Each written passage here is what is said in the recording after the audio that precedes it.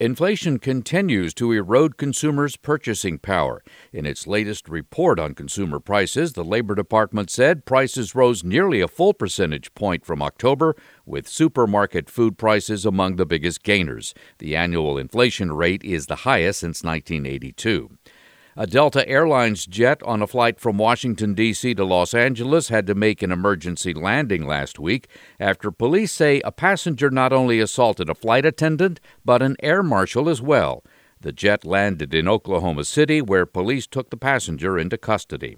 Ford says it has stopped taking reservations for its all-electric F-150 Lightning because of heavy demand.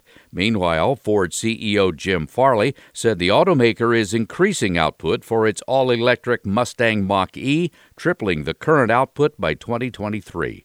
I'm Mark Huffman. Learn more at ConsumerAffairs.com.